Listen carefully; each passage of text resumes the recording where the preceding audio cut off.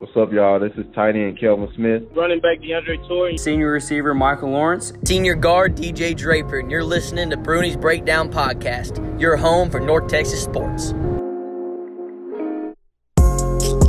Hello, everybody. Welcome to another edition of Bruni's Breakdown, the 24/7 sports podcast. I'm your host, Matthew Bruni, and with me is the ill Colin Mitchell. The ill and the cripple. I'm the cripple with my ankle/Achilles injury, and you are Bruni's the ill. currently questionable for the foreseeable future, and I'm just couple sick, weeks. so- I'm out for like 2 weeks. Yeah, And I played over Christmas break too, and so I didn't help. I too played over Christmas break. And then you just got deathly ill, and you couldn't move. For those who don't know, RSV virus is the worst thing that I've ever had in my entire life. Listen, it's a virus for like babies, right? And Christmas, there was one of the babies. There was a baby. There was a baby that had it. Bro, Hate 8 of the babies. people that were at that Christmas thing got this. Oh my god. My uncle, my step uncle did. The baby's dad and mom, another baby that was there, their dad and mom, and then her dad, her mom. Okay, yes. And The I was specifics like, are very important here. You know, let me tell you, have y'all ever had to use multiple towels to blow your nose? All right. I have now. Well, hello audience for the first time in a month. How are y'all doing today? I hope y'all are doing well. Colin is back alive. My Christmas break was not like that at all. It did have a baby in it, but I played basketball. Your nephew? Yes, my nephew. Shout out my nephew. Wow, Uncle Bruno. 7 or 8 months old. Wow, Shout him 7 out. or 8. I don't remember. I played basketball. I went to a base because in San Antonio it's a military city, you know. Yeah. So I went to Fort Sam, and I went with 2 of my friends, and we went and we got on 5s, and we picked teams. One of my friends just picked me and my buddy up, and the other team was kind of laughing at us because I guess they got, you know, the quote unquote better players, the best players. Oh. And they looked like players. I was like, all right, let's see. So we go out They were there. legit laughing? Yeah, they were laughing. They're like, you sure you want them? And I was like, okay, you know what, just give me the ball. Give me the ball. And so we get the ball, we start playing, we 7-0 skunk them. I swear, 7-0 skunk them. Did they laugh? We lost the next game. No, but we were talking so much to them, bro. So much. I'm proud of you. We were like, get off the How court. many points you man, have? that was easy. Of those 7, I only had 3. But Hey, that's like it counts. 40%. Then we lost the next game 15-9 to them, and we just kind of went back and forth. Regardless, That's okay. fun times. That probably didn't help my injury to my ankle, but I played whatever. legitimate players, and it was awful. You'll get there, Colin. There was You'll like a get guy that plays like you, except he was like 6'3". If I was 6'3", I'd be in the league. So, anyways, North Texas His face. basketball. Okay. It was very serious, Let's right? let's just move on. Let's just move on. I'm just gonna let him have that. I'm just gonna let him have it. No, but so anyways, yeah, we haven't talked to you in a while. We went through the entire Christmas break. I had to go back to San Antonio, and we missed the final 4 non-conference games. Right, we missed Little Rock, Dayton, Arkansas Pine Bluff, and Texas Wesleyan. Only one of those games mattered, which was Dayton, which we were going to do a podcast on, but we couldn't watch the first half because of ESPN Plus. So we were like, screw that. We played so- 2K though. We did play 2K. I won. He won. Yes, I won, and you claimed you won. The game wasn't over by any stretch. Anyways, we're not getting into this. And so that was the only game that mattered, and that was I don't know how to describe that Dayton game, but everyone who saw it understands what I'm saying. Like, Dayton came out and just imposed their will. Opie Toppin's a great player. They're a great team. I'm probably going to pick them to go to the Elite 8. So there's no real shame in losing to them. And then they played, you know, those other 2 schools that, like, doesn't really matter. And now we're here in conference play, Colin. The moment that will define this team is conference play. Yay. And we're here. And unfortunately for North Texas, they had to start on the road in a 2-game road stretch against Western Kentucky and Marshall. And that was a pretty stout lineup when you think about it. Like, you couldn't get some home games here or anything like that. You had to go on the road against Marshall and you got Western. home games this week. Yes. 5 of the next 7 are at home. So we'll get into that. Yeah, stop complaining. We'll get into what we expect from them going down the line. But to start off with, Western Kentucky and Marshall was definitely a test for this team, and I'm kind of glad they got them out of the way. And I'm glad they split it. So I think we're all glad they split it. They would go 0-2. We'd be in. If they were 0-2, we'd come in here with a very different attitude than what we have right now. They very nearly almost did go 0-2 though, and we'll talk about that. I was so scared. So, anyways, let's recap the games real quick, and then we'll talk about our bullet points, and we'll also answer y'all's questions because we got a few questions. I think we got like 3 questions. So, first, Western Kentucky was a game that I felt like had so much to talk about just from that game alone. Like, if you're North Texas, you jump out in front, you get the lead, you're playing amazing basketball. You're playing basketball that we kind of expected this team to be playing in Conference USA, right? Great defense, making shots. They weren't even hitting threes, though. They were getting to the paint easy. They were doing all this great stuff, slicing up the man-to-man defense Western was playing. They got up 49-35, Colin. And then Western Kentucky goes on a 35-8 run in 8 minutes. Now, that can only be described as a collapse. And I don't think I used the word crumble in my recap, but no, it was a collapse. Yeah. It was a very easy to see ESPNU, all eyes were on them, collapse. So that happened, and then North Texas kind of made it a game, but they never really pulled within like 8 for the rest of the game. West Kentucky pulled away with the win. West Kentucky got really hot from 3. That's very much worth noting. Tavion Hollingsworth left the game in the second half, but then they just started like raining threes. They ended up shooting 12 of 25 for the game. West Kentucky did. And guys like Jordan Rawls, Cameron Justice, and Jared Savage just lit up North Texas. Lots of contested threes. Oh, man, they were hitting deep threes, contested threes, lightly contested, heavy contested. And there was not much North Texas could do about it. And then West Kentucky got in the press, and it made it even worse. And zone. Yeah. They went press, and then they fell into a zone, or they just went zone. I mean, there was nothing that North Texas could do to beat those defenses Western Kentucky was throwing at them. So, what were you thinking watching that collapse? Because I know you watched the first half, and then your TV went out, or your stream went out. My fault. Yeah, it was playing the game before the Florida Gulf Coast game, so I was like, all right, well, that doesn't help me at all. So you watched it back, knowing that they lost, but what stood out to you about that run Western Kentucky had? So it seemed like North Texas was too scared to continue doing what they were doing in the first half. Mm-hmm. In the sense that they were trying, it almost seemed like they were trying way too hard to protect the lead, and they just got really tight. They didn't play loose, and it was just like, what is this? It kind of felt like North Texas knew that was their best, and it's like, well, it's not going to get any better than what we just did in the first half. So it's like, I hope we can just be like close to that, and we'll just hold on to the ball, and we'll just like try not to. I don't even know if it was that. It was more so like, it's like they went into the locker room and they're like, okay, guys, we're up. Whatever up 10, only 10 at half. Right. That was another thing. Like, they should have been up more. It felt like more. So we're up 10, guys. Let's just play the way we played against Virginia the rest of the game. Let's just play the way we played against all these really good teams the rest of the way. Whereas, obviously that slows them down.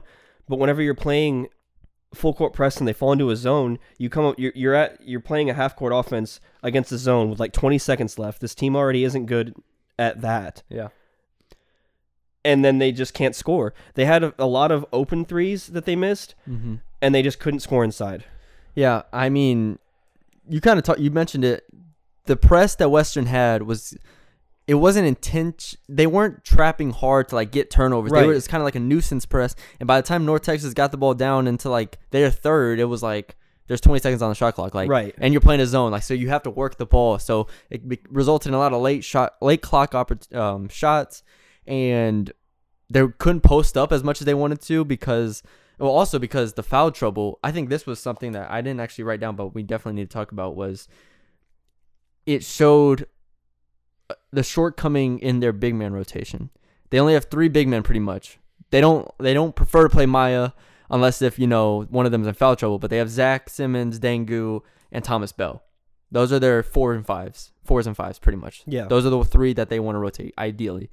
Zach got in foul trouble. He played, I think, 18 minutes or something like that. Zach Simmons played 11 minutes.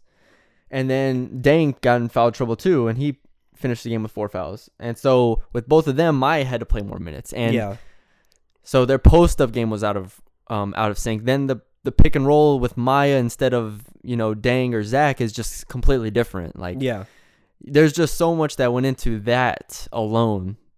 And it was like, okay, well, this is crumbling. But then I thought personally, they were still scoring at a decent clip, right? And they finished the game shooting like 55% or something like that. I was like, if they could just get a stop, Yeah. they could do this. And it wasn't even so much so that just get stop if they could stop also turning the ball over with offensive foul or throwing the ball out of bounds. I mean, there was so many miscues in that second half on the offensive end that just gave Western free points. Yes. Because most of Western shots, I mean, I'm not gonna say most, probably like 45% of their made threes in that second half were just like they shouldn't have gone in. Yeah. No, they were very tough shots, but I mean that's what happens when you play at home. Yeah. You get momentum. Yeah. You play a team that's kind of, I don't want to say scared, but kind of shell shocked whenever you go start a run and you're actually like making these tough threes. It's kind of demoralizing for a defense. And Western got out and ran. They did what they do best. We saw Josh Anderson go and throw down a nasty dunk. And when this Western Kentucky team, because they don't have Charles Bassey anymore, when this team goes out and gets running in transition, the other team is screwed.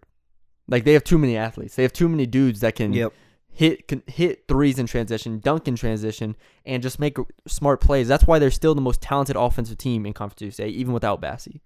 And that's crazy to say, but they are. And they have dudes like this that can do that. And so North Texas kind of just let it get out of hand, let it accumulate. And I just kept thinking, man, this defense, North Texas defense, is, in my opinion, still a top 3 defense in Conference USA. Like, they are an elite defense in Conference USA.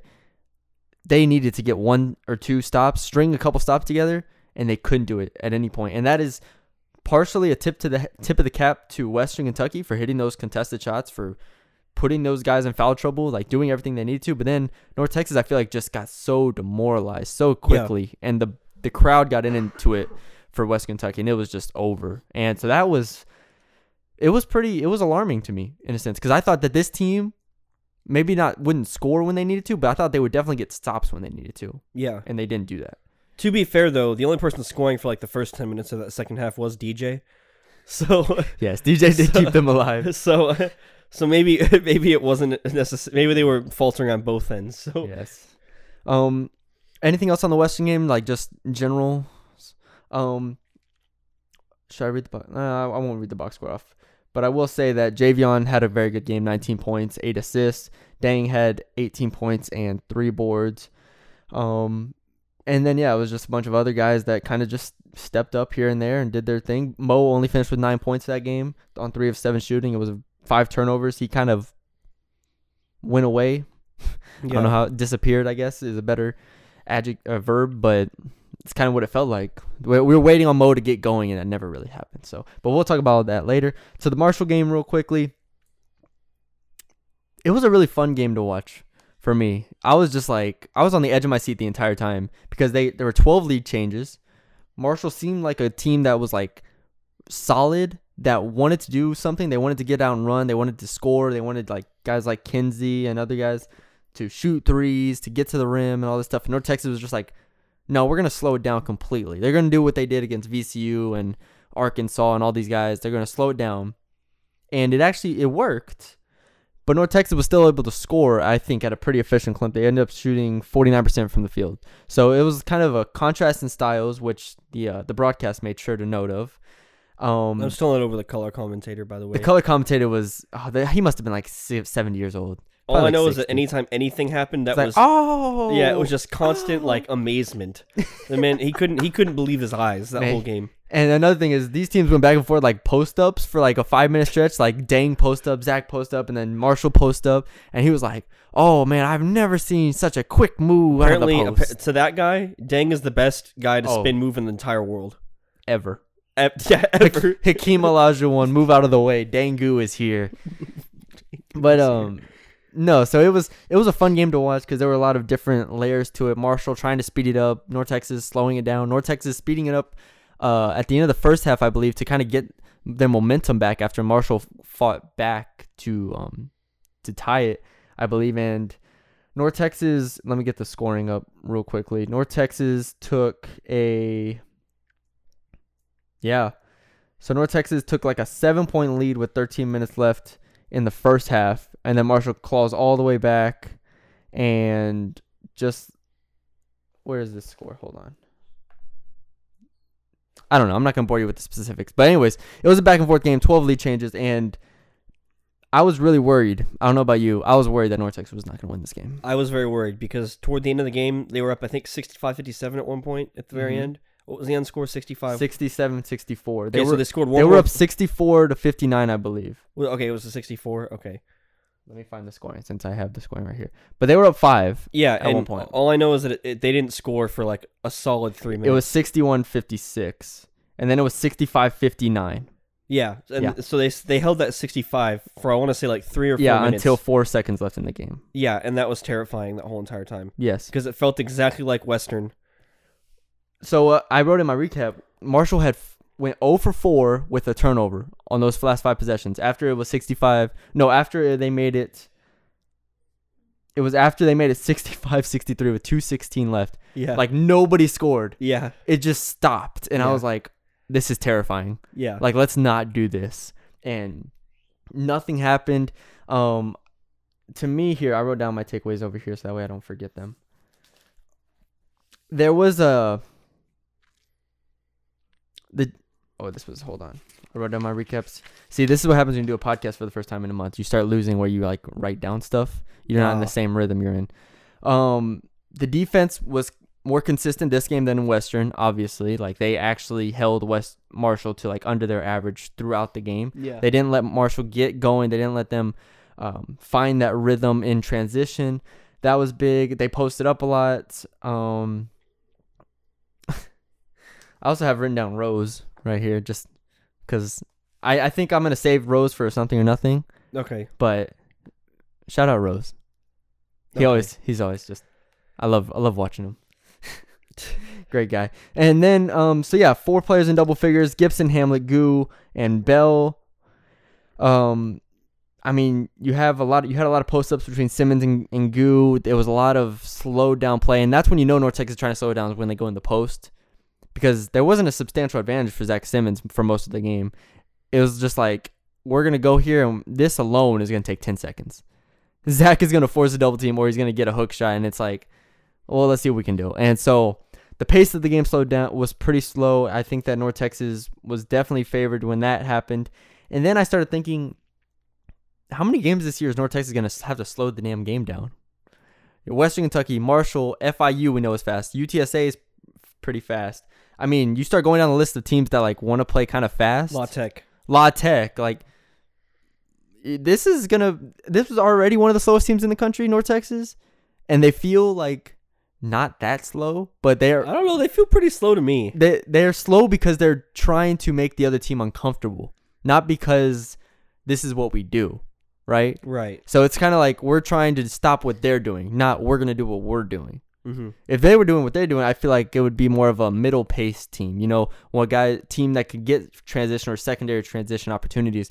But against teams like this, I don't know if they think, I don't know how to word this, but I don't know if they trust their transition defense and athleticism to get those like transition stops, I guess. Like West Kentucky is going to run it on you if you miss a 3 early in the clock. Yeah. Like if this goes up and down, West Kentucky's going to do that. North Texas has the talent to compete with these teams, but it's like it puts more risk, I guess, in those situations. So, but yeah, Marshall, again, it was just a really close game, back and forth. North Texas was 1 of 5 from 3 in the first half, which angered me. And then in the second half, they went 4 of 8. That's such a casual, which angered me. It really pissed me off. I was like, why is North Texas 1 of 5 from 3? Why have they only taken 5 threes? And the only make was a Rose goaltend. That wasn't even going to hit. It was not going to go in. And so they basically were 0 for 5. And I was like, okay. So, anything else on Marshall? Because this is where we'll start. If not. No, because I think whatever I'm going to say is going to get brought up right now. Okay, I'm trying to think of anything else Marshall related. I'm glad they got the split. I'm very glad they got split. I predicted. Okay, so I'll start with this. Actually, I said they're gonna go 13-5 on in conference play on Twitter. I'm pretty sure I said that in the preseason. I don't think you said I'm that. better than you. You didn't say that. I'm pretty sure I did. We'll listen I'm to pretty it. sure you wrote it down. No, you had them come in like 6th in conference. I had them coming in like 7th. You did not. whatever. We'll listen to it later. Okay. Regardless, I said on Twitter that they were going to go 13-5 in conference play. Yep. I got laughed at, Colin. I got memed. You okay? People were not nice to me. Cyberbullying? Got some DMs. You got DMs? No, I didn't get DMs. Oh, I was going to say, dang, I didn't know about this. No, but people were like, okay, sure. Side-eyeing like, you? You do that. He's not credible anymore. And then they lose to West Kentucky, and it's like, come on See. now. How are they going to go 13-4 the rest of the way? I'm like, in the back of my head, I'm like, I knew they were going to lose to West. Not new. I'm not going to say new. I predicted 13-5 with the anticipation that they were going to split these two games. Now, does it make me feel better watching them collapse to Western Kentucky? No. Well, does it make me feel better watching them barely beat Marshall? No. But they did it. They got the split. Yeah. And now you come home from 5 of 7 at home. If you can go 5-2 in that stretch, that puts you at 6-3, which again still isn't on pace for 13-5. Yeah, I was gonna say, I was like, you're not doing yourself. If you go 5-2, you go to 6-3, and then you get like I think Middle Tennessee is later in the schedule. I don't know. I haven't looked in depth of where their weak point of the schedule is because they have FIU and FAU, and I'm kind of scared of that. Like if they might just split that. In an ideal world for me, my prediction, they would win both of those. But I mean, I'm kind of expecting a split, but we'll get into that in a second. Where was I going to start? I was going to start with God, where was I going to start? Now I've lost my train of thought. Marshall, we were talking about threes. Oh, that's what it was. All right, good. This is where we'll start. So Western Kentucky, they only had 5 free throw attempts. Yes. They couldn't get to the free throw line. They were just settling, I guess, and there was like they went 10 of 10 from the free throw line. So the obvious emphasis when you see that number is we need to get to the free throw line more. And McCaslin was after the West Kentucky game, he was adamant that they stopped being aggressive. So in the Marshall game, they come out, they attempt 9 free throws in the first half, they attempt 5 threes, and I thought to myself, this is an obvious point of emphasis. We're going to get to the hoop, we're not going to settle, and we're not going to take as many settling threes, in a sense. So like most threes where he'd come off the screen and kind of just shoot them, it's like, no, let's try to get in the paint, let's try to get some better looks. And that also happens when they tried posting up. Like that was evident that they tried getting in the paint, post up, get to free throw line. My question is, are they going to have to be a team that kind of picks and chooses, or are they going to get to the point where they're going to be good enough to, we're going to penetrate, and when we penetrate, we're going to be effective, and we're going to be so effective that whether it's penetration or post-ups, we're going to be so effective that they're going to have to help, and then we start finding shooters. Because in an ideal world, that's what you want. I don't know why that's not already a thing. No, it is what they want, but right. I don't know if they have the ability to say, we're going to get in the paint and we're going to finish at an effective rate to force help, and then we're going to kick to our shooters. Because I feel like right now, or maybe in the preseason or in the non-conference season, it was kind of pick or choose. So it was maybe like, all right, well, let's try to find our shooters this time. Let's try to get in the paint. Let's post up more. It kind of felt like a give or take in a sense. Now we're seeing that, at least in the first half against Marshall, I thought that was blatantly evident that they didn't take any threes. Rose came in, took 2 threes, and that was 2 of their 5. And so there wasn't as much freedom from 3. And so that's why I'm interested to see how that freedom kind of balances. Yeah. No, I definitely agree, because right now their only, I guess, aggressive inside scorer would be Javion. And outside of that, Goo on the inside, but then the other ones, they seem like manufactured though, right? Right. And nothing is like, well, Javion I wouldn't say is manufactured. No. I meant the Dang and the Zach one. Yeah, because it's like it's set up. It's clearly like that's going to happen. Whereas Javion, it's like, okay, off a screen, he can shoot, he can pass, or he can drive to the basket. You need more of that, and I want to see more of that from Thomas, especially because that's kind of what he was brought in to do, is kind of be that dude that can come off the bench and be aggressive and go to the basket. Exactly. All right, I want to ask the question, or I want to not ask the questions. I want to. We have 3 questions that I'm going to run through real quick. And again, thank you all for your questions. We very much appreciate it because we have a lot to talk about today. So we're going to go through the questions first to make sure that we address what you want to hear. The audience. What you, the audience, want to hear. Wow. First, from Hall G. We've never had a Hall G question, but thank you for your question. Do you think Hamlet takes the role of the leader on this team? This is a perfect question because this is an entire discussion that we need to have here. He already has. What was the question? Does he take Do you the think role? Hamlet takes the role of leader on the team? Yeah, he already has. This is his team now. Just based on what he's done, whether or not it's vocal or it's just by example, it's his team. Yeah, it is.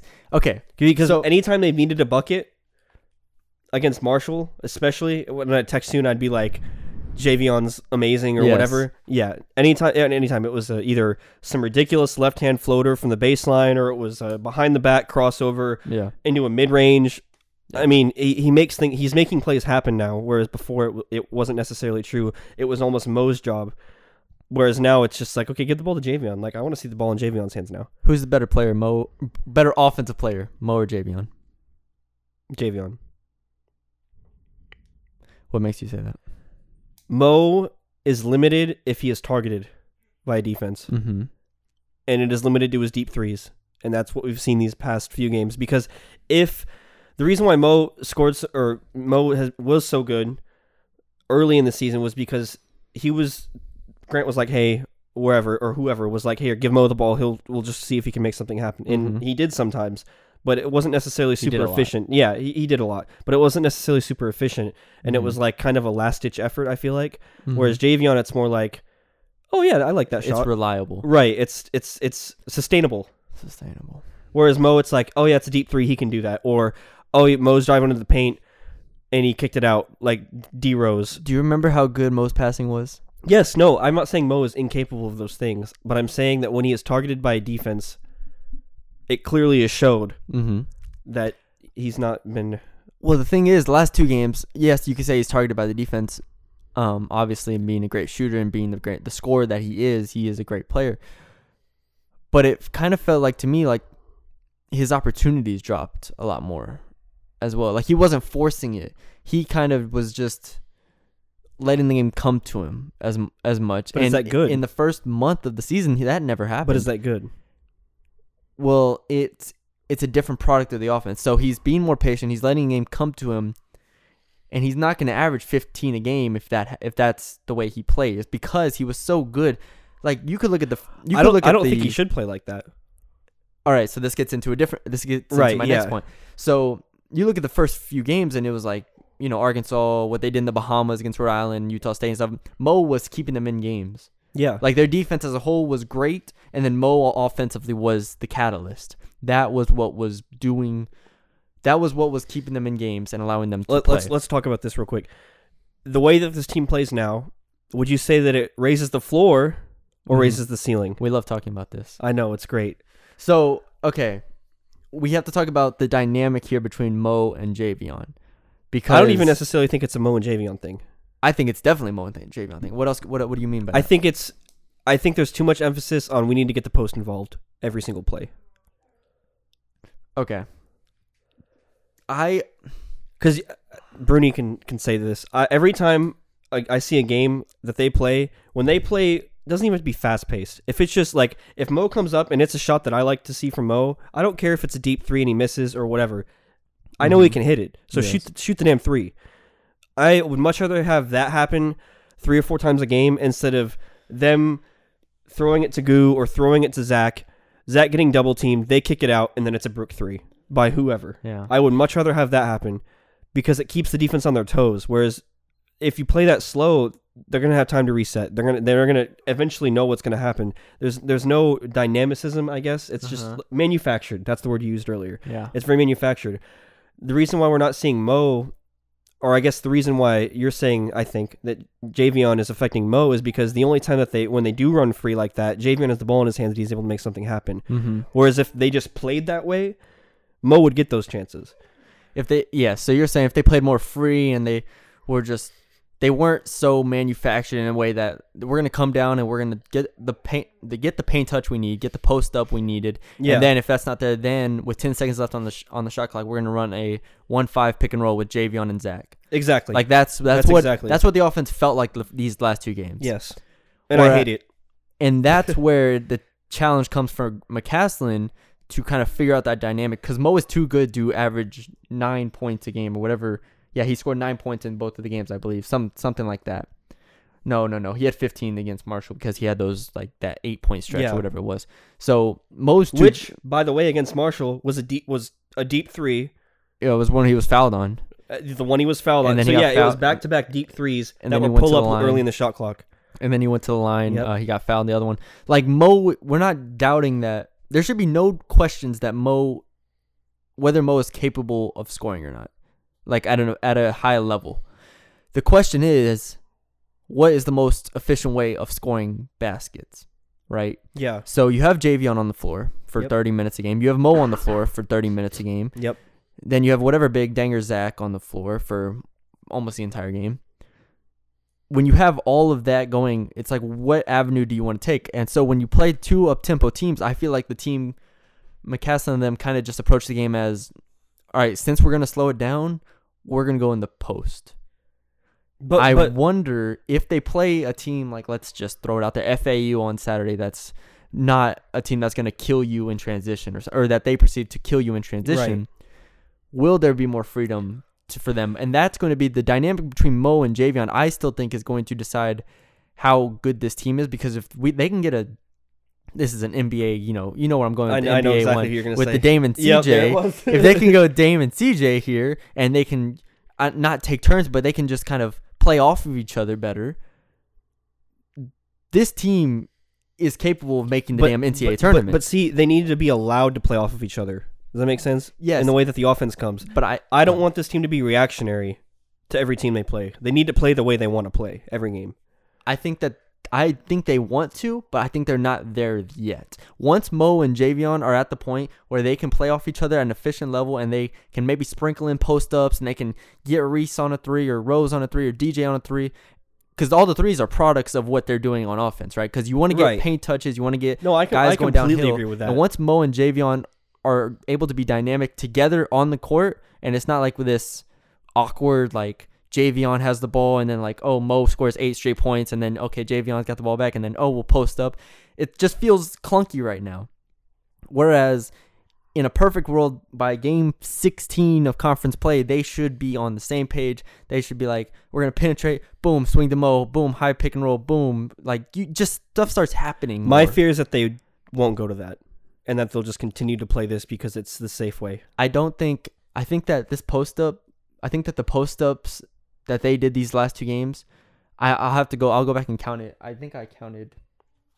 I tallied how many post-ups there were. I didn't check the efficiency on them, but let's see. Yeah. See, there were 11 in the first half, and I only counted 5 or 6 in the second half against, this was Marshall. Against Marshall, and...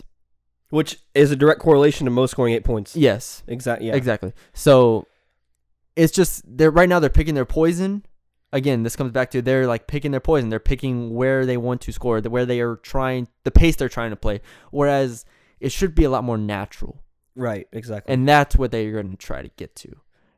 They're not there yet. They're probably not, they'll probably take them another month before they're close to that. And that's McCasland's biggest challenge right now, because in the past 2 years, it's been, all right, well, we know what we are on offense. Like, there's nothing we can do. Duffy's not going to hit over 30% of his threes. Ryan's not going to shoot threes. Ryan is going to just go to the cup and I hope he doesn't get fouled and try to make it. Zach is going to be Zach. I mean, they knew what they were. Right. This team has so much more capability on the outside and different ways of scoring off of ball screens, different ways of scoring on different pace. This is McCasland's biggest challenge by far. Yeah. And if he pulls it off, this team will be going to the NCAA tournament. If not, they might make it a round or 2, but it's gonna look clunky at times. And I say that coming off of 2 offensive games that I think were pretty good. Like, it wasn't bad. They shot over 49% on both of these games. Right, the efficiency wasn't bad. It's just the eye test. And they were this close to being 0-2. Right. Because again, the offense became stagnant at the very end of the game. Yes. So that's the biggest challenge that McCasland has here. Who asked that question? Halgi, right? Yeah. Holgi. Thank you for your question. NTSN, next question. We should probably save that one. Yeah, we'll save that one. And then so he kind of asked us about the post-ups. I saw Zach get the ball a lot more in the past 2 games. Do you think that this goes on for the rest of the year? That's what I'm afraid of. I don't know if it'll happen the rest of the year, but I'm afraid that it will. So let's say he averages like 8 post-ups a game right now, Zach. I'm not okay. And I'm no, not those mad aren't if it's shots. I'm not even mad if it's 11, like you counted, or whatever it is. Yeah. I'm not mad if it stays the same number that it is now. It's just that they can't have Javion dribble the clock down to 15 seconds, then run the play. Mm-hmm. And that happens time and time and time and time again in the second half of games. But you understand why they were trying to I do understand that, right? why, but don't do that if what worked in the first half got you to where you were. I think the biggest problem for them with Western Kentucky was just handling that press. It was disgusting. No, I agree. I mean, they don't know. I mean, they had no idea what to do against that. When they fell back into the zone, they had no idea. Yeah. But we've seen it in other games too, where it's like in the second half, it's just not necessarily a completely different identity. It's just like it goes back to like they're playing a team that they think is better than they are. Yes. Whereas opposed to like, okay, let's just impose our will. Yes. Yeah, and it is going to be very different. We'll see if that hangs out. NTSC, we'll answer your last question. Remind me, we're going to answer his last question when we talk about at the end of the podcast. Okay. And we'll also answer CMCM Forever's question at the end because they're both about FIU. So okay. We'll talk about that later. Okay, I have a few other things to talk about because this was a fun week of basketball. I have a pressing issue as well. Oh, do you want to start? No, this is something we should probably talk about toward the end. Okay. It involves an argument that you said was a wall the other day. Oh, okay, yeah. Yeah. We'll end with just that. Sprinkle that in whenever you want We'll to. end with that. Okay. Okay, we talked about UNT sacrificing threes for free throws. Thomas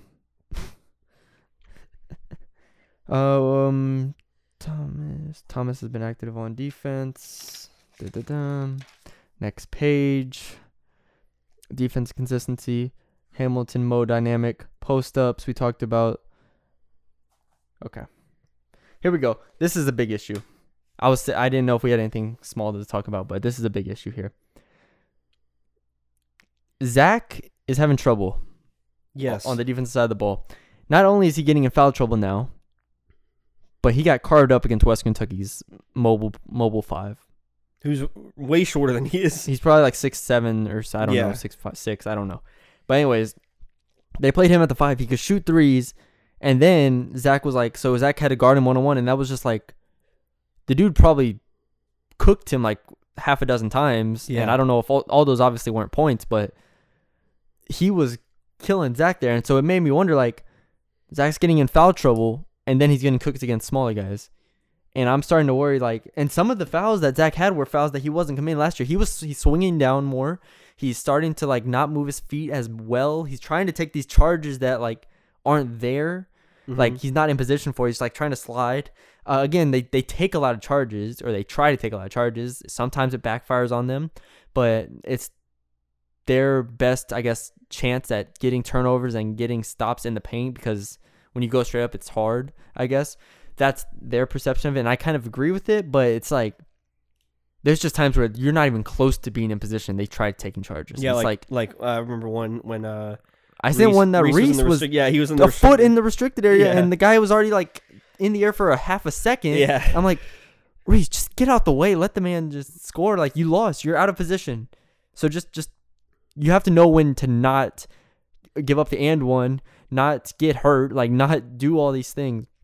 And I do think that college refs love calling charges, though. I will give them that. Yeah. I feel like there's like half of the times that their charges... I've never seen so many charges called. Half the time the charges are called, I'm just like, oh, that's a block. Oh, it's a charge? Okay, sure, man. North Texas ball. There you go. But anyways, Zach is having trouble in the defensive end, which I wasn't anticipating. And it's kind of made him... It's made him a little more unplayable. Do you think it has to do with his knee? No. I just think that they are playing different defense than last year. So last year it was kind of like you give him the midi, so it's like he was just kind of sitting in the paint. Yeah, he didn't have to move his feet laterally as and much. So, or if they hedge screens and stuff, then he knew what he was doing. It was kind of a lot more basic, I guess, last year. But they had the talent, right? They had the talent to be a really good defensive team. And whereas this year, and they were a quick defensive team last year, you know, Mike Miller, all those guys on the perimeter, that Ryan that could... Yeah, you had perimeter guys. Yeah, you had perimeter guys. This year, it's like him, Dang, you know, Thomas comes in. James Reese is 6'6". Hamlet's not this like super quick defender, but he's a position guy. Yeah, you have average defenders and then like a specialty guy like Reese. Yeah, so you have a lot of like positional defenders. I like calling them. Yeah. And so Zach kind of is playing a different way in a sense on defense. And so I'll have to look closer into this, but he's not in position as much. He's struggling to affect shots without fouling. And that's the biggest concern to me. And so my question is, does this team need him to get back to where he was last year as a defender and not foul as much and play at a high level in order to have the success they want to? Or does Deng and Thomas kind of allot them that luxury of being like, all right, well, let's see if Zach can stay in the game here and, affect shots? If they had another big, I don't think it matter. But it matters because Maya comes into games. I think whenever Thomas and Deng are out there together, this team is amazing defensively. I agree. But whenever they have to come out for minutes, but you can only play them exactly so much. So then you have to throw Maya in when Zach's in foul trouble. When we saw this against WKU and Marshall, and it was just like, I tweeted out I wanted just to slide Reese at the 4. Yeah, I was like, just slide Reese at the 4, yeah. put Thomas or Deng at the 5, and let's roll. Like, yeah, I was just tired of watching like their big man rotation. Or no offense to Maya, like he's fine. He's a rebounder. He plays hard. But he's undersized for defense. He doesn't rebound at like no one's in a respective pick and roll. Yeah, his pick and roll has no gravity on it. Yeah, zero. None, and it's just really, really hard for them to be effective, I feel like, on a consistent basis with Maya on the floor. So that's why I'm like, you have those three, then I just slide Reese at the 4. Like, there's if that's worst case scenario, of course, if Deng and Zach get in foul trouble again. But I'm like, you can play a little different style if you have Reese at the 4. So if you go Reese, well, it'd be no different than playing Mike at the 4. Yeah. So if you have Reese, Javion, Mo, and then either Rose or DJ, you can. It's a completely different lineup. It might get killed on defense even, but that offensive lineup is just way, way, way better than having Maya in the game. Yeah. And I don't know if Maya on defense is significantly better than having like Rose or DJ on the No, on I mean, the and the coaches know that too, because the only time Maya comes in is whenever they don't have another option. Yeah, and so I mean, shoot, Reese might be better at 5 than Maya, just based on his offensive capabilities. Yeah, and so at that point, I'm just saying, when you put Maya in the game, again, he plays hard. He's a good rebounder. Like, he just doesn't have that gravity on offense. He, as a defender, he's undersized. I'm not saying anything that people don't know already. Just try something else. Yeah, I would personally put Reese at the 4 and just Shaquem try time. Shaquem is redshirting, Colin. Please. If Zach continues to regress, does Shaquem time? I've already happen? said what I suggest. Put No Reese at the Shaquem 4. time? No, Okay. I want Reese at the 4. Okay, Just because I feel like you're already. Renee has spoken. They're a good defense, and they take charges. They don't even try to block shots. Yeah, there's no point, especially. Yeah, that's a good point. Like, they're not a team that relies on their size, and we saw that last year. They're not a team that relies on their size to be a good defensive team. If anything, I think that defense will be better than having Maya on the court. And then on offense, it's a different, and I'm not sure they practiced having Reese at the 4 or whatever, but 4 out, 1 in, let's roll. High pick and roll. Shoot, I saw Liberty run 5 out, so Well, there you go. anything's possible. There you go. So anyways, that was my concern with Zach right now. Is his fouling right now. And I haven't looked in depth about these yet, but everything we're talking about, I'll probably write a story. Also think it's important to note, just because I saw this on Basketball Reference today, Go ahead. although it's only been 2 games, Goo has like a 26% rebounding percentage right now. I've been impressed with him and Thomas rebounding. Yeah. I feel like Thomas is being a really Offensive rebounding aggressive too, especially. Mm-hmm. Okay. Handling pressure. I wrote down for the Western game that without Mo, the offensive creativity is shot. Is that unfair? I think it's shot anyways at this point. Mm-hmm. Yeah, we were talking about that. Yeah. Okay. You want to go something or nothing? Yeah, let's do that. Something or nothing. You said you had one first because you stopped yourself earlier. Yes. Something or nothing. Rose getting the MVP and MVP chant in the locker room after the He got win a chant? against I didn't Marshall. see that. I don't know if it was a chant. That Undeserved. might be, but they definitely said we won this game because of Roosevelt Smart. That's a participation That's basically what Grant said. And so I was very high on Rose's performance. I liked the way Rose played. Rose had a steal. He played good something defense. or nothing. Roosevelt Smart being the future. Okay, Rose didn't play in the Western Kentucky game. The only reason he came to the Marshall game is because they couldn't do anything on offense. Yeah. And then he airballed the 3. Yes, but he made a goaltended 3. And then he made a goaltended 3. At least he shot the damn 3. Good for him. Exactly. No, but he played good on defense. At this point, I guess the only time he's going to come in is whenever Grant's like, well, nothing else is working. So, but do you think that changes now with this performance? No, because he can't. Does he take any shots. DJ minutes? No, DJ has been lights out. Shoot, DJ must have played 25 minutes? Yeah. Yeah, no he way. He played 23 minutes against Western. I think he played 20-something against... he played 24 against Marshall. Yeah, no. None of his minutes are getting taken away. DJ's been fantastic. And DJ's getting way more comfortable with the ball in his hands. And it's so funny where I don't see him just kind of take little step inside the arc when he dribbles in. He actually tries to drive. Yeah. It's, I'm seeing DJ grow up in front of my eyes. Yeah. All right, so it's nothing. Rose's MVP game? No, his game was good. No, but in terms of significance for the future, something unless or he starts nothing. making shots, no, it means nothing. Okay. What about you? You didn't. I say nothing as well. Okay, see, you were trying to save yourself. Yeah, I say nothing as well. I just don't think that. Again, I mean, you basically said it. If he starts hitting a couple shots, if he goes 2 for 3, I think where Rose fails is being a spot up shooter. Okay. If they start to play free like we want them to, and you got them coming in transition, and Rose is trailing on something and gets a nice little kind of. Rose is one of those guys that needs the momentum to be oh. Rose is a guy that needs to run into a 3, not just step into a 3, but he needs to be sprinting behind you, and then Chief Young just needs to kind of lay it off, and then see, if they play like that, Rose in a corner is to me, it's like having Maya in a corner. I mean, statistically, you're probably not wrong, but Rose, we know that Rose is a capable shooter. We know that Rose could get hot. He could get hot, but he can't get hot off of being a spot-up shooter. He's a volume shooter. Correct. But we'll see if that changes. I'm interested, now that I just brought that up, I'm interested to see how many shots per game this team takes compared to the rest of the conference. Just 3-pointers? No, just in general. Yeah. I'll look at it. Okay. Something or nothing... James Reese's recent struggles. So let me preface this for all of you. Actually, he wasn't bad against Western Kentucky at all. He had 13 points, 3 of 8 from 3, 5 of 10 from the field, 5 boards, 3 assists, no turnovers. It's not bad. Not bad at all, really. And then against Marshall, he played 16 minutes, went 1 of 3 from the floor, 0 of 2 from 3, had 2 points, 2 fouls. Those are all the stats. No rebounds, no assists, no turnovers. I think it's still a thing where he just doesn't really fit what they're doing right now. But how? He's a good shooter. No, he's a great shooter. But I think he's so much. He can be so much more than that. Can he? That's what we are promised. So why not? Were we promised that, or did we promise ourselves that? That's a good question. We kind of promised ourselves that. We've kind of presumed.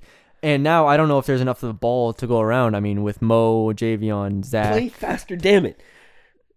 We'll see. I'll tell you, on Saturday, we'll see if they play faster or not. Because how many times have you seen him come off a screen and hit a shot? They're not. Their offense is not based on off-ball screens. Exactly.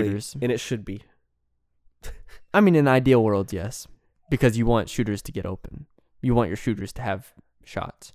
He's only going to get as many. Right now, their 3-point shooting is based off of post-ups. Exactly. It's guys standing in corners, guys staying on the wing. Yeah, no, I get it. I get it. But they have, I feel like they are so much more capable if they didn't do that. Okay. So Reese having a bad game against Marshall, something or nothing? Nothing. It's just what he was able to get. It's kind of, I don't know. I think it's kind of something. Why? Because, I mean, I just feel like Reese's season has been kind of up and down. Yeah, it's because he has a really good shot. He's not a focal point. I really want him to make threes because I feel like he can. I still think he's a sniper. But he can't have these games where he misses wide open threes. I agree. So that's why it's concerning to me. He needs to be able to make open threes. He'd still be the best shooter on last year's team. Of course. Outside of DJ. Well, outside of DJ, yeah. Okay. Talked about Am I that. going to get any of mine in, or are Talked we just about going to that, continue with yours? And we talked about that. There you go. All right, your turn. All right, something or nothing. DJ being the 4th best player on this team. Mo, Javion, Dang. That's it. Hold on. He's not the 4th best player. I'd take Thomas. I'm taking Thomas. And then he's not top 5. I can't take him over. All right, so you have either Reese, Zach, or DJ. That's tough, man. Because like I said, I haven't been blown away with Zach's play, but he still has gravity on offense when he rolls to the basket. They're throwing him lobs. He can still force double teams on post ups. And then who was the other one I said? Reese is still a great defender. I still think he's a great shooter. I'm not putting DJ over those two guys, especially since he went 0 for 1 against Marshall. Shot one time in 24 minutes. Hey, but in Western, those 10 minutes were his 10 minutes. They were great. I'm not putting him over them. No, nothing. Okay. Nothing. And you have another one? Do you want me to ask one? Yeah, you can ask one. Actually, no. That's all. That's what I had. I just had one about DJ. It's okay. Something. Nothing. Okay. Bet. How long are we at? 50.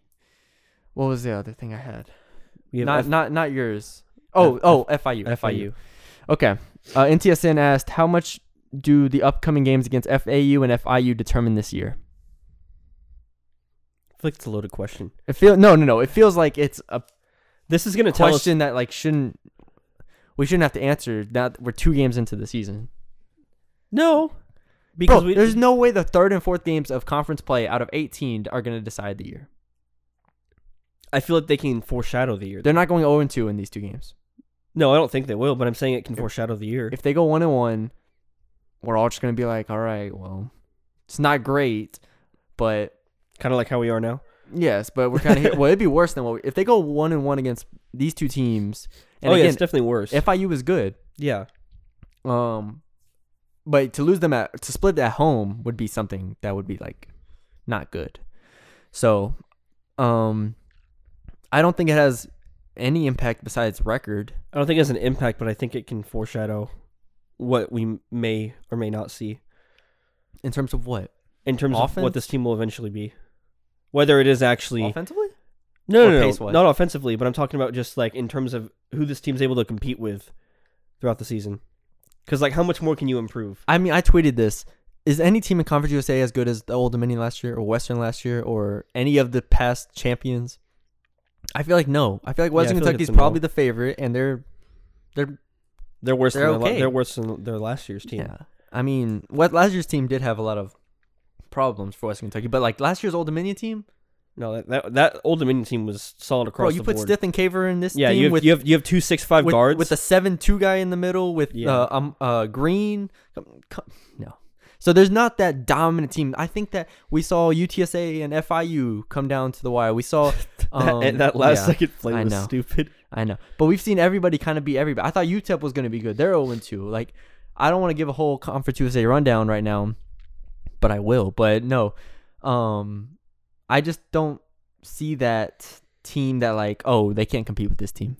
Like, it's over. I don't think it's a necessarily compete, but I think to where we all think that this team. I think people want to believe that North Texas is supposed to be that team, not necessarily the juggernauts that Old Dominion was, but to be a favorite in a sense, like to kind of be up there with the Western Kentucky, like on a tier of its own almost. Even Louisiana Tech team that everybody's in love with, that people have already crowned. That's just Daquan Bracey. People have already crowned them as the champions.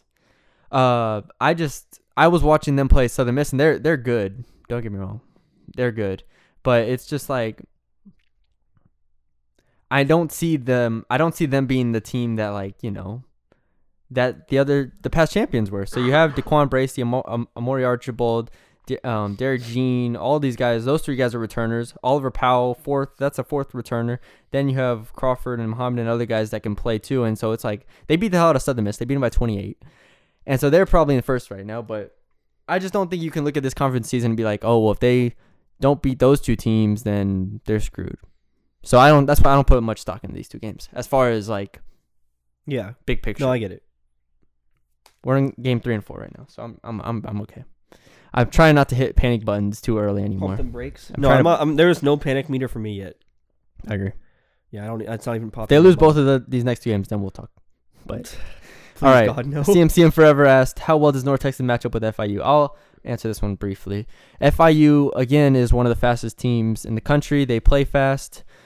And then they have Osagai in the middle, and he is a very big problem for teams. I don't remember how many blocks he has at the moment, but I mean, he's a guy that puts up big block numbers, and they are a team that presses and can like funnel you to him and just let him clean up. So I'm very worried actually about the FIU game because the pace does not favor North Texas. I feel like he averaged like 3.5 blocks a game. He probably averages that right now. Osagai in the middle does not favor North Texas. No, especially if Zach's in foul trouble. If he gets Zach in foul trouble, they're really going to be in trouble. Then I really want to see the Reese at the 4 lineup because Then they need to run. that's what I'm saying. If Zach's not in the game, they just need to go. But it's easy to say that. It's another thing when FIU is going to be a really tough defensive team that's going to pressure you, that's going to force you to get uncomfortable. So we'll see how that plays out. Again, that game I don't feel great about. The FAU game is the one that they need to win. The FIU game is one that I want them to win. Kind of like this past weekend, except it's week 2 now. It's not week 1. So. Gotcha. Okay. Trying to think if there's anything else I'm missing. I'm trying to make sure my notes are all clean. Zach, Mo, defense, pressure, Zach. I think we're all good, man. Reese, Mo. Let me know if I'm gonna read out the players. Let me know if there's anyone you want to talk about real quick. James, Mo, Javion, Dang, Zach, Rose, Thomas, DJ. Those are the 8 main ones. We talked about them. Jackson, Jalen Jackson is getting a good amount of minutes. Not a good amount of minutes, but you know what I mean. Like he's getting some. Do we want to see more of Jalen Jackson? No, we don't. I'm trying to think if there's anyone else. Larry has been That's perfectly fine with me. cut. He's been. The only way Larry yanked. will get more minutes on this team is either if Jalen's just completely awful on defense in the minutes that he plays, or if he's able to become a wing that can play off ball. Yeah, like a slasher. Yeah. So that was interesting. That's been interesting. I haven't even thought about Larry, but yeah, it hasn't played much. Okay, or I mean at all in conference play. Okay, Colin. So we're at about 52 minutes. We could talk about this now. Can I open it up? Let me open this up. Oh, you want to open it up? I have to open it up. Are you sure? Yes. Okay. Are you sure? No. Go ahead. Okay. So when Bruni was out and I became the live tweeter for Mean Green 24/7, because that's what I got to do in times of need. Yes. I said Javion scored the last 10 points. Who's Ryan? ? I got somebody that said, okay, don't say that. People said not to compare him to Ryan. Ryan's special. Ryan even liked one of the tweets that replied to me and disagreed with me. Ryan hates you. And then I got more disagreements to me from some people we know that said that Grant should have made the team fit around Ryan and that Ryan's the best player. How can he be on the number 1 team, but he couldn't work here? Guys, listen here. Oh, okay. Go ahead. Ryan, right now, if you put him on this team and replace him with Javion, this team would be worse. I don't think it's a hot take at all. What do you think, Bruni? I didn't say anything.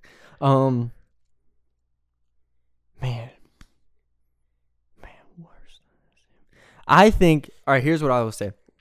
Javion fits this team better than Ryan, Right. and I don't think it's particularly close. I think that the way that Javion plays, the way he's able to come off a ball screen and be able to shoot the 3, shoot the midi, shoot a floater, get to the hoop. That's 4 levels he's able to score at. You know how much better it is to watch Javion in an ISO than Ryan in an ISO with a guy sagging off at the free throw line, knowing that's going to be the same finger roll layup every single time? So let's get back to the heart of this argument that people want to have. The argument is Ryan's special, and we can't compare him to Javion. So, again, if you look at their offensive skill sets, I don't think it's particularly close. I think that Javion has way more variety in his game. Javion has probably a better handle. He's not as athletic as Ryan. Ryan is more athletic. Right, Ryan's quicker, Ryan faster, better defender. can get downhill, can probably finish. But Javion's shooting probably almost 90% from the free throw line. Javion is hitting off the dribble 3s, spot up 3s. He's not. I don't remember how much he's averaging per game, but he is scoring, and he's getting better right now. That's hitting a big thing. Floaters from all parts of the floor. He's hitting them from the base. Scoring at all 4 levels. How many baseline floaters have you seen Ryan hit? None. But exactly. But no, okay. So I don't want to just get into this thing of who's better on paper, because I think that it is a much more interesting argument when you have it in the context of what they are as pertaining to the team that they're on. Yeah, I agree. If you put Javion on Gonzaga, Javion would not be good, and Javion probably would not play. Yeah, Javion wouldn't play. Ryan is on the court at Gonzaga because he has a few special skills that you always hear when you get to when you scout college players going to the NBA. You say, what is their skill that's going to get them on the floor, right? Landry Shamet is a shooter. He can get on the court because of that. You look at a guy like Matisse Thybulle for the Sixers. His defense is going to get him on the court. You need to have that one thing that's going to get you on the court at a higher level, right, than what you're at. For Ryan, the thing that gets him on the court at a higher level is he's a good decision maker. He is a good defender. He's a very good defender. Yeah. I don't want to take anything away from that. Ryan is a very good defender, and he can finish around the rim at a pretty good clip. All of those things combined, when you watch Gonzaga play, and I've watched Gonzaga play 3.5 times, you look at Tilly, you look at Petrusev, I can never say his name, Petrusev, and then you look at Kispert. They're 3, 4, and 5. They probably have the best 3, 4, 5 in the country. Okay?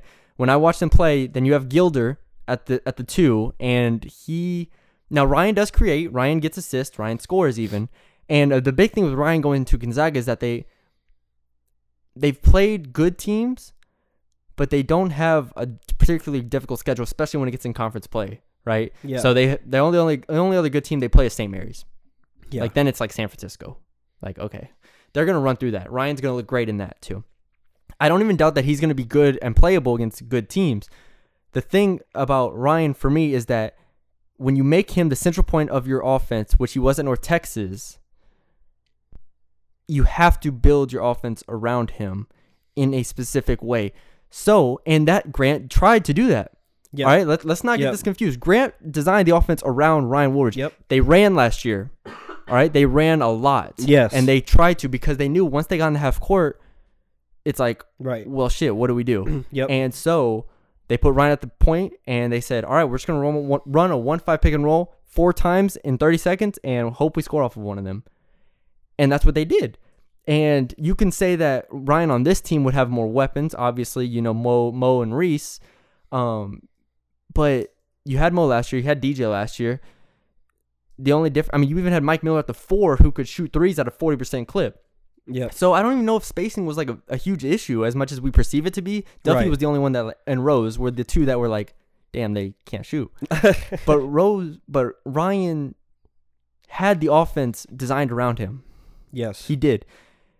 It was completely designed around him. The pace was designed around him. The sets were designed around him. And whenever he was off ball, we did a whole film breakdown of it, of where his defenders played him. So if he was in the corner, if a guy had a foot in the paint, a pass away. It just wasn't working. And so I can't say that Ryan doesn't have a translatable skill to a higher level, because he does. He has 2, I think. Decision-making, defense. I think those 2 alone, and then he can finish around the rim. Like, those 2 things alone make him a valuable player. And Javion would not see the court at Gonzaga on this team. Yeah. In my opinion, because I think Ryan is a better player when it gets to that level, because he can do those few things really well. Yeah. But for this level, Conference USA basketball, which we are talking about right now, which we cover, you cannot say that having Ryan on this team compared to Javion makes them a significantly better team, because you have to change the system, you have to change the way you play, and you have to build it around Ryan, and Ryan is not good enough to be the star point guard on offense. Yeah. Of a successful team that is consistent. He's like Michael Carter Williams. Now, yes, exactly. So, this is not taking anything away from Ryan, because Ryan did. I think again, it was a mutual thing between him and North Texas to part ways. Fit here. I think Ryan did the best thing for him in his entire college career to go to Gonzaga. Yeah, he's playing on the number 1 team in the nation. He is playing on the number 1 team in the nation. He won like Conference Player of the Week the other day. Starting point guard. He's doing great things. Ryan was a great guy to talk to. I loved talking to him. I could rave about Ryan all day long, and I really hope that he gets a shot internationally or camp or whatever happens. And he's put himself in the best position to do that because he's talented. He does a few things well. He's going to have eyes on him. He's going to have a ton of eyes on him, especially if they make the Final Four. He's getting a great experience. Like, you can't ask for anything more but for Ryan Woolridge. Yep. But I think for this team, and I talked about it earlier in the show, the potential this offense has was something that they would not have if Ryan Woolridge was point guard. The whole Mo-Javion dynamic, and I compared them to Dame and CJ, that is special. Yes. That is something that can get you to the NCAA tournament. Yeah. Whereas last year, it's like, even if they were fully healthy, they weren't beating West Kentucky last year. No. I mean, they finished the season at 8-10 in conference play. Now, again, there were injuries in part to that, but the offense hit a wall. You can ask McCaslin, the offense just hit a wall. Yeah. It's like, without Rose, it's like we can't add anything. Yeah, without Rose. It's like, what do you want us to add? Like, Ryan has to have the ball in his hand. So that was the toughest thing, and they were a great defensive team last year. So that's why they had to win games 55-50. Yep. This year, they can shoot 55% against West Kentucky. They can shoot 50% against Marshall and pull out games while still not like scoring a bunch. They can score in more ways. They have more variety to their offense, and that's why we want even more variety to their offense because we know the talent that they have. We know Javion, Mo, Zach, Dang, Thomas, DJ, Rose, Reese are offensive players that they don't have to be Ryan-esque players. They don't have to have the ball in their hands to be effective all the time. So that's the only thing is that I think that it was the best thing for both sides. I definitely think that Ryan is doing a great job in Gonzaga. I think he's a very, very good player, and I think that he's going to have a chance to play at a next level, wherever that next level is, because of what he's doing now.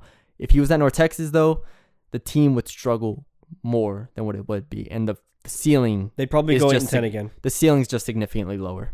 And I think we said that last year. Ryan was the floor and Rose was the ceiling. Yeah, Rose was the ceiling or something like that. And so now that floor, again, coming into the season, the floor is a little lower because you have to figure out how the pieces work, but the ceiling is infinitely higher, in my opinion. So that is my take on it. That's what I think. That's it. That's all I'm going to say. You did everything for me. Thank you.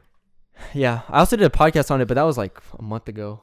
I did that solo pod on it, but that was a month ago. And I feel like now that we have more information, now that Ryan is continuing to play well, I feel like you can't say Ryan's not a good player. No, I think Ryan's a great player. No, I know. And then people see the numbers Ryan's putting up, and it's like, wow, he could be doing that in North Texas. Right, and his 3-point percentage, which is only because he's not. And go ahead. The reason why he's hitting threes, guys, is because he's not even looked at when he shoots a three. Mm-hmm. Like, he gets the ball in his hands and he shoots it. Like, did you see the clip where the coach and the players are like, I don't know why they're leaving Ryan open anymore. Yeah, exactly. And so, whereas at North Texas, it was like, when Ryan was off the ball and he caught it, the coaches were telling him to shoot. I've talked to the coach. Yeah. The coach was being like, shoot the ball. So many times you'd see him kind of give it like almost a head fake. But he'd have to kind of size up because he wasn't confident. Yeah, but there was a hesitance for him. Now that he's playing with the best front court in America, he's playing with Admon Gilder, who's from A&M. You have that freedom. Yeah, he if I miss this three, we'll score the next time off of somebody else. Whereas before, if Ryan was getting the ball late in the shot clock, and it was like it's a three, he knows that if this doesn't go in, then it's like being down. It's like a 6-point swing instead of a 3-point swing. You have to be so perfect that it's like we need to score. So like I can't miss this, and the pressure gets to you, and it's exactly. It's just tough. It is tough. So I mean, I'm very happy for him, and I'm excited. I hope that they win the whole national championship. I might pick them to win it. I've watched them play. And you know what would be crazy? So good. Would it be crazy if North Texas made it as like a 15 seed or like a 12 or like a 12 seed, and then North Texas won a game, and they met up with Gonzaga? There you go. Hey, there you go. The storyline writes itself. And then North Texas wins. You know. There you go. Yeah. Breaking news: Ryan Woolridge transfers back to North Texas. Oh man, but no, good. I think that was a good way to talk about it. I'm excited for it. I'm excited for everybody involved. So that's all I had on that. Did you have anything else for anybody? No, you answered everything that I needed. Okay. Thank you. We did it. We're back to potting. Yeah, next week we'll be back. And next week we're going to have a football one as well. We will. Football and basketball podcasts. Yeah, we did the football one today, but I'm losing Colin can barely speak now. sad. And Maya's gotten like triple her size, so she's probably gonna break the door down in about 5 minutes. Yeah, Bray's gonna get eaten. She's so big. She's huge. I'm scared of her. I'm gonna get out of here as soon as possible. Did the Seahawks end up winning, Colin? Last thing I'll ask, because as a Cowboy fan, I do not want to see the Eagles advance. They lost. Bless. All right, guys. So North Texas plays at home against FIU on Thursday, FAU on Saturday. Be there, be square, and it's gonna be a lot of fun. Man, I haven't plugged stuff in so long. It feels great. Follow us on Twitter at MeanGreen247, CJH Mitchell, and Matthew Bruni _ leave us a 5-star rating and review. Tell your friends about us. We are on Apple and we are on SoundCloud. Bruni's Breakdown Podcast. Again, leave us a 5-star rating, please, and thank you. I think that's all we had, Colin. I think this was a great podcast. This was the best podcast ever. This was the best podcast. I agree. This was fantastic. I was very worried coming into this. I was like, we haven't done this in a month. It's going to knock some rust off. We still did say Mason was going to be on one of these podcasts, so we're losing time on that, by the way. I'll get it. Okay. Don't you worry. We will get it. Maybe for the next football podcast. I'll make some calls, Colin. I will make some calls. All right. For Colin Mitchell. Bruni's going to put on Twitter. He's going to be like, questions for Mason. And then Mason's going to be like, sorry, guys. Can't today. All right, guys. For Colin Mitchell, for Maya Mitchell, and myself, Matthew Bruni, y'all have a great week.